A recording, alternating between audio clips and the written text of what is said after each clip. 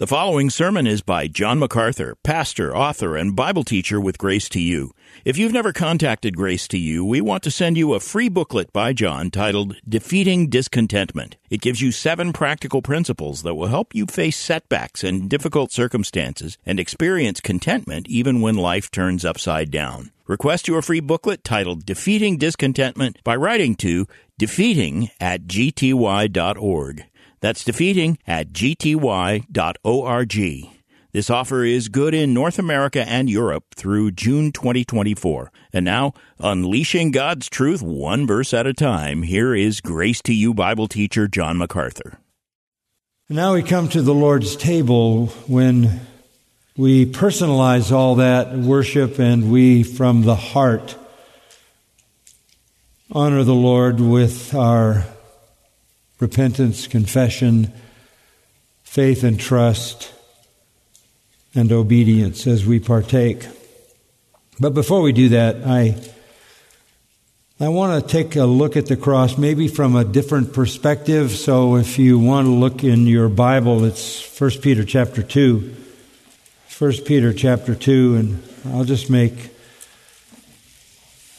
a few remarks with regard to this passage. 1 Peter chapter 2, of course, 1 Peter is written to believers who are scattered in a hostile world, and they are, in the very outset of this epistle, identified as aliens in the world. They're suffering insults and persecution. And Peter writes this to encourage them. In chapter 2, we'll look at verse 20. What credit is there if, when you sin and are harshly treated, you endure it with patience? But if when you do what is right and suffer for it, you patiently endure it, this finds grace with God. For you have been called for this purpose, since Christ also suffered for you, leaving you an example for you to follow in His steps, who committed no sin, nor was any deceit found in His mouth. And while being reviled, He did not revile in return. While suffering, He uttered no threats, but kept entrusting Himself to Him who judges righteously. And He Himself bore our sins in His body on the cross, so that we might die to sin and live to righteousness. For by His wounds you were healed. Marvelous portion of Scripture, one that is one of my very favorites. Of course, verse 24 is the central truth of the gospel, that He bore our sins in His body on the cross, so that we might die to sin and live to righteousness. For by His wounds you were healed. That is the central truth of the gospel, the substitutionary, vicarious, atoning death of Christ, by which our sins were imputed to Him, and in return, by faith in Him, His righteousness is imputed to us. We have been singing about that all evening. We acknowledge Christ as our Savior, our Redeemer, the sacrifice for sin, the Lamb of God, providing in His death redemption, ransom, deliverance, justification, adoption for all who believe. Through His death, the one sacrificial death that satisfied divine justice, the once-for-all death of Christ that provided eternal salvation to all who believe and confess Jesus as Lord and Savior. But there's something more in the death of Christ beyond the substitutionary atonement that He provided, which of course is the most monumental of all features in His death. But there is something more. You might say, well, is that even possible? And the answer is yes. Look at verse 21. For you have been called for this purpose. What purpose? To suffer for doing right, as in verse 20, to suffer patiently with endurance, and thereby in such enduring righteous suffering find grace with God. You've been called to suffer in this world. Since Christ also suffered for you, you have the privilege of now suffering for Him. As Paul said, I bear in my body the marks of Christ. You suffer for His name's sake. And in His dying, verse 21, He left you an example for you to follow in His steps in your suffering. It is right, of course, to look at the cross as the vicarious substitutionary atoning death of Christ, the once-for-all death for sin in which He purchased redemption for all who would believe through all of human history. We understand the cross to be the very validation of God's salvation plan. But we're told here that there was something else going on the cross. Jesus, who suffered for us, was leaving us an example for how we should suffer. Obviously, we can't suffer for our own sins, so this is not some kind of vicarious suffering which purchases redemption for us or anyone else. But clearly, since we are in the world suffering for Christ's sake, suffering for righteousness, patiently enduring it, which finds grace with God, we need to know how to deal with that suffering. And for that, we look to Him as our example. He is the example. Since we have been called to suffer for His name, we need Him as our example. He not only saves His people by His death on the cross, but He became on the cross the perfect example of suffering righteously and suffering unjustly with the right response. The one, 1 John 2:6, who says he abides in Him ought to walk as He walked. So if you belong to Christ, you not only know Him as your Savior, but you follow Him as your example. In His dying, we could say it this way, He is the perfect example of how to live. He said, after all, follow me. And the Apostle Paul said, follow me as I follow Christ. Peter's not talking here about His living. Yes, we follow Him in His living. We endeavor to walk as He walked. Peter is saying in His dying, He is an example. A hupagrammon, a copy. Something you set down and trace over to make as exact a replica as possible. He gave us a pattern for how to face unjust suffering. In His dying, He gave us a pattern for living in a hostile world. He taught us how to face injustice, rejection, persecution. He is the sinless example. In verse 22, we read, who committed no sin, nor was any deceit found in His mouth. In His suffering, He was sinless. He was sinless in every aspect of His life, but the most severe tests, obviously, in His life as a man would be the same as the most severe tests in our lives, and that would be the test that relentless, undeserved, brutal suffering puts us through. But in His suffering, which from a human standpoint was unjust, undeserved, He was reviled and scorned and blasphemed and mocked and spit on and beaten and whipped and you know the rest. And in all of that, He is an example for us of how to handle suffering because He never committed a sin. A sin like questioning God, doubting God, debating with God. Nor was there any deceit found in His mouth. Nothing came out of His mouth that indicated an evil heart. He never did anything unholy. He never said anything unholy. even in the worst possible conditions. And he became our example. So that when we are persecuted for righteousness' sake, we follow him. We do nothing sinful. We say nothing sinful. Verse 23 says, and while being reviled, he did not revile in return. The word revile means to abuse.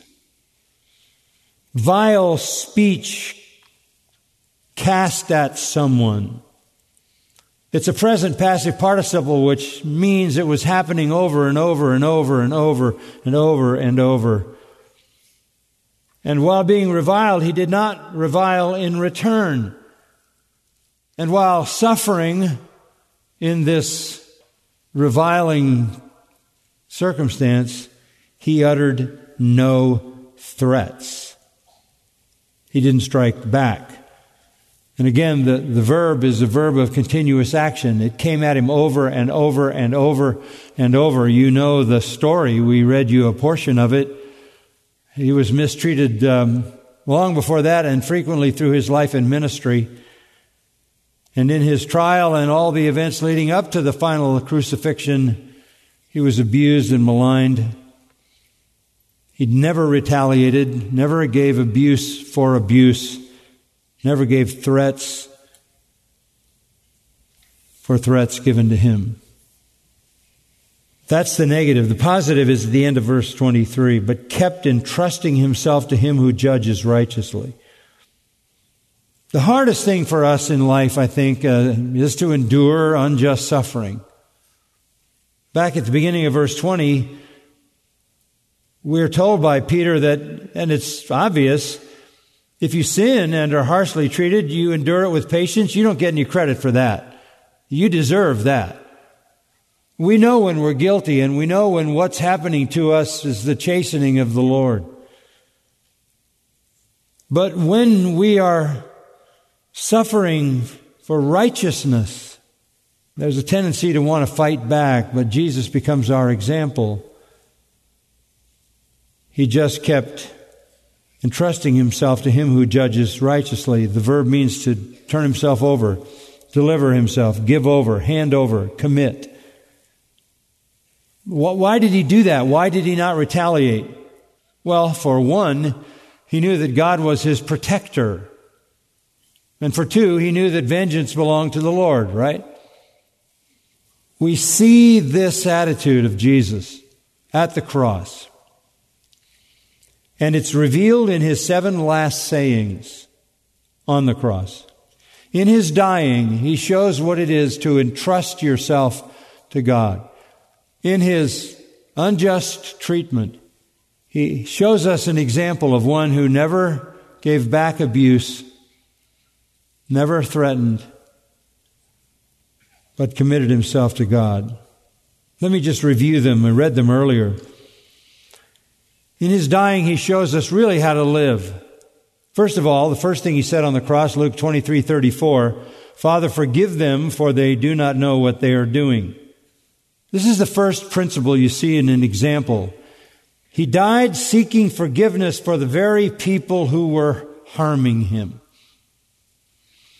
This is an example of how we are to respond to those who treat us with revulsion and abuse when we don't deserve it. He knew they were ignorant. He knew they didn't understand the reality of their monstrous sin. He knew they didn't know who he was. They didn't know they were murdering the Prince of Life, the Creator and Savior. And he knew they needed forgiveness, and that's what he prayed for. The forgiveness he prayed for was actually made possible by the very suffering he was undergoing. Not at the hands of men, but at the hands of God. He is the perfect pattern of forgiveness because he can forgive the people who are doing the most dastardly thing that's ever been done in the history of the world. He's an example of how you respond to being treated with fierce evil when you don't deserve it. You seek God's forgiveness for the ones who are doing it to you. The second thing he said on the cross is in Luke 23:43. Truly I say to you, today you shall be with me in paradise. Amazing. With all that is going on and all that he is experiencing, and he's experiencing things on a human level, and he's experiencing even greater things on the divine level. He is in a position he's never been in, and he is an eternal person. This is horror inconceivable to him. But he turns to a thief beside him and says, today you shall be with me in paradise. And here's an example of how to live even when you are being persecuted for righteousness' sake. Number one, pray for the salvation of your persecutor. And number two, be engaged in the mission of God. And the mission of God is to bring salvation to a damned soul. In the midst of the most debilitating, all-encompassing agonies inconceivable to us, he never lost sight of the reason for his coming. The Son of Man has come to do what? Seek and save that which was lost. No matter what was happening to him, he was never off mission. All the signs were yet to come. The darkness, the earthquake, the rock shattering, the graves opening, the veil splitting, all of those supernatural things hadn't happened. Without all the signs and without a resurrection, in the most unfavorable circumstances possible, he reached out and saved a sinner. What an example. He died forgiving those who killed him, and he drew into eternal life a hell-bound criminal. He never was off mission, even in the most disastrous of circumstances in his life. That's how to live. Even in your suffering, the mission is evangelism. The third thing he said, John 19:26 and 27. To Mary, he said, woman, behold your son. And to John, the apostle, he said, behold your mother. What is that about? He demonstrates in his dying an example of expressing selfless love. If ever there was a moment when he might have been preoccupied with his own situation, when he would have had a right to call on somebody to offer comfort for him, standing near the cross, he sees Mary. Her heart is now pierced. She's in pain. She, seeing the son she loved nailed to a cross, she's experiencing weakness, silence, confusion. Joseph is dead, as far as we know. Crowds are jostling. Soldiers are gambling. Jesus is bleeding and dying. She has no husband. She has no son. And the rest of her children didn't believe in Jesus, according to John 7:5. They didn't until after the resurrection. So what's going to happen to her? She's a widow, no one to care for her. And then there's John, that most intimate of all disciples, that most tender disciple who is crushed and fearful and massively disappointed. And Jesus knows the pain of Mary, and he knows the pain of John. And unconcerned with his own pain and his own agony, he puts the two of them together and says, John, take care of Mary. Mary, you have a new son, John. This is the selflessness of Christ, which is an example to us. In the direst circumstance, what are you preoccupied with? You should be seeking the forgiveness of the people who are harming you. You should stay on mission and never lose sight of the fact that you're here to lead people to salvation And you should be completely absorbed in the needs of others, no matter how difficult your life might appear. But he's an example in his fourth words as well. The fourth thing from the cross is Matthew 27:46. My God, why have you forsaken me? What does that show? I think it tells us this, that he died understanding the horror of sin. He died understanding the horror of sin. He knew what it did. Whatever the mystery of that separation is, and it's unfathomable to me, he felt the horrors of sin. In Matthew 26, he feels the judgment coming. In the garden, he sweats, as it were, great drops of blood. The Apostle Paul said he became a curse. And the fierceness of his hatred of sin caused him to say to the Father, if there's any way to take this cup and remove it, do that. Nevertheless, your will, not mine. He's a perfect example of forgiving those who persecute him. He's a perfect example of evangelizing those, even in the most difficult circumstance. He's the perfect example of loving others when you're suffering more than they are. And he's the perfect example of resisting sin. We are more susceptible to sinning when we are under the assault and attack of sin. He shows his hatred of sin. The fifth thing he said is in John 19:28. He said, I thirst. What does that tell us? That he died experiencing suffering so he could sympathize. He died experiencing suffering, human suffering, thirst. He knew what it was to be thirsty, hungry, sleepless, weary, weak, tempted. In fact, he was in all points tempted like as we are, yet without sin.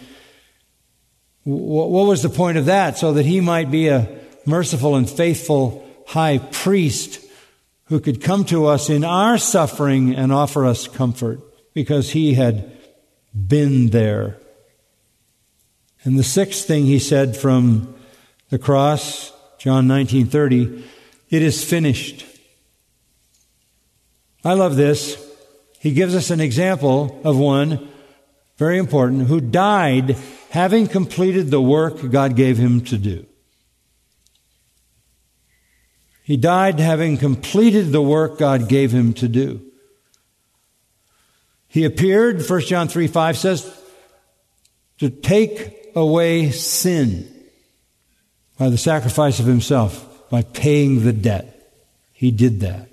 What kind of an example is he? He's an example in his dying of how to live, forgiving those who hate you and persecute you for righteousness' sake, evangelizing no matter how hard the circumstances, selflessly loving others and making sure their needs are met even though yours are more severe, resisting sins, sympathizing, and finishing the work that God gave you to do.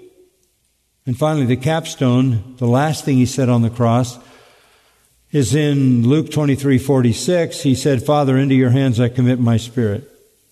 All of this comes together at this point. This is what Peter was saying. He died as he lived, completely trusting the faithfulness of his Father. That's what Peter says, doesn't he?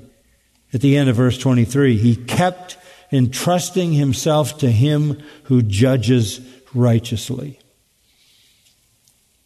He trusted God. This is the culmination of everything. He could do all the rest because he trusted God, who promised to deliver him. He knew that he would die. He knew that he would be buried. He knew that he would rise in 3 days. He knew that he would ascend to the right hand of the Father. This is all beautifully summed up in Hebrews 12. Listen to verses 1 to 3. Therefore, since we have so great a cloud of witnesses surrounding us, let us also lay aside every encumbrance and the sin which so easily entangles us, and let us run with endurance the race that is set before us. This is the writer of Hebrews calling us to the same kind of endurance in a hostile world. Fixing our eyes on Jesus. He's our example, the author and perfecter of faith. And here's what I want you to hear. Who for the joy set before him endured the cross, despising the shame. Why did he endure all that? Why did he handle the suffering the way he did? Because he knew that on the other side was joy. How did he know that? Because that was the promise of the Father, and he trusted the Father. We are to live as he died, forgiving, evangelizing, loving, resisting sin, sympathizing, finishing, and in all of it, trusting God in the moments of hell's most vicious assaults and Satan's most dangerous efforts. Because set before us by the promise of God is eternal joy, as it was for him. Our Father, we thank you for the treasure of the truth that grips our minds and hearts and allows us to face life even in its most difficult expressions. Thank you for giving us such a magnificent evening together. So many people have enriched our evening, those who sang, those who played instruments, and then reaching back into the centuries, even up into the very modern day, people who wrote these magnificent tributes to the Savior that fill our hearts with joy as we worship and sing and offer our humble praise. Thank you for all the richness that converged on us in this hour, and the sweet fellowship of those around us who are of like precious faith and who love the Lord that we love.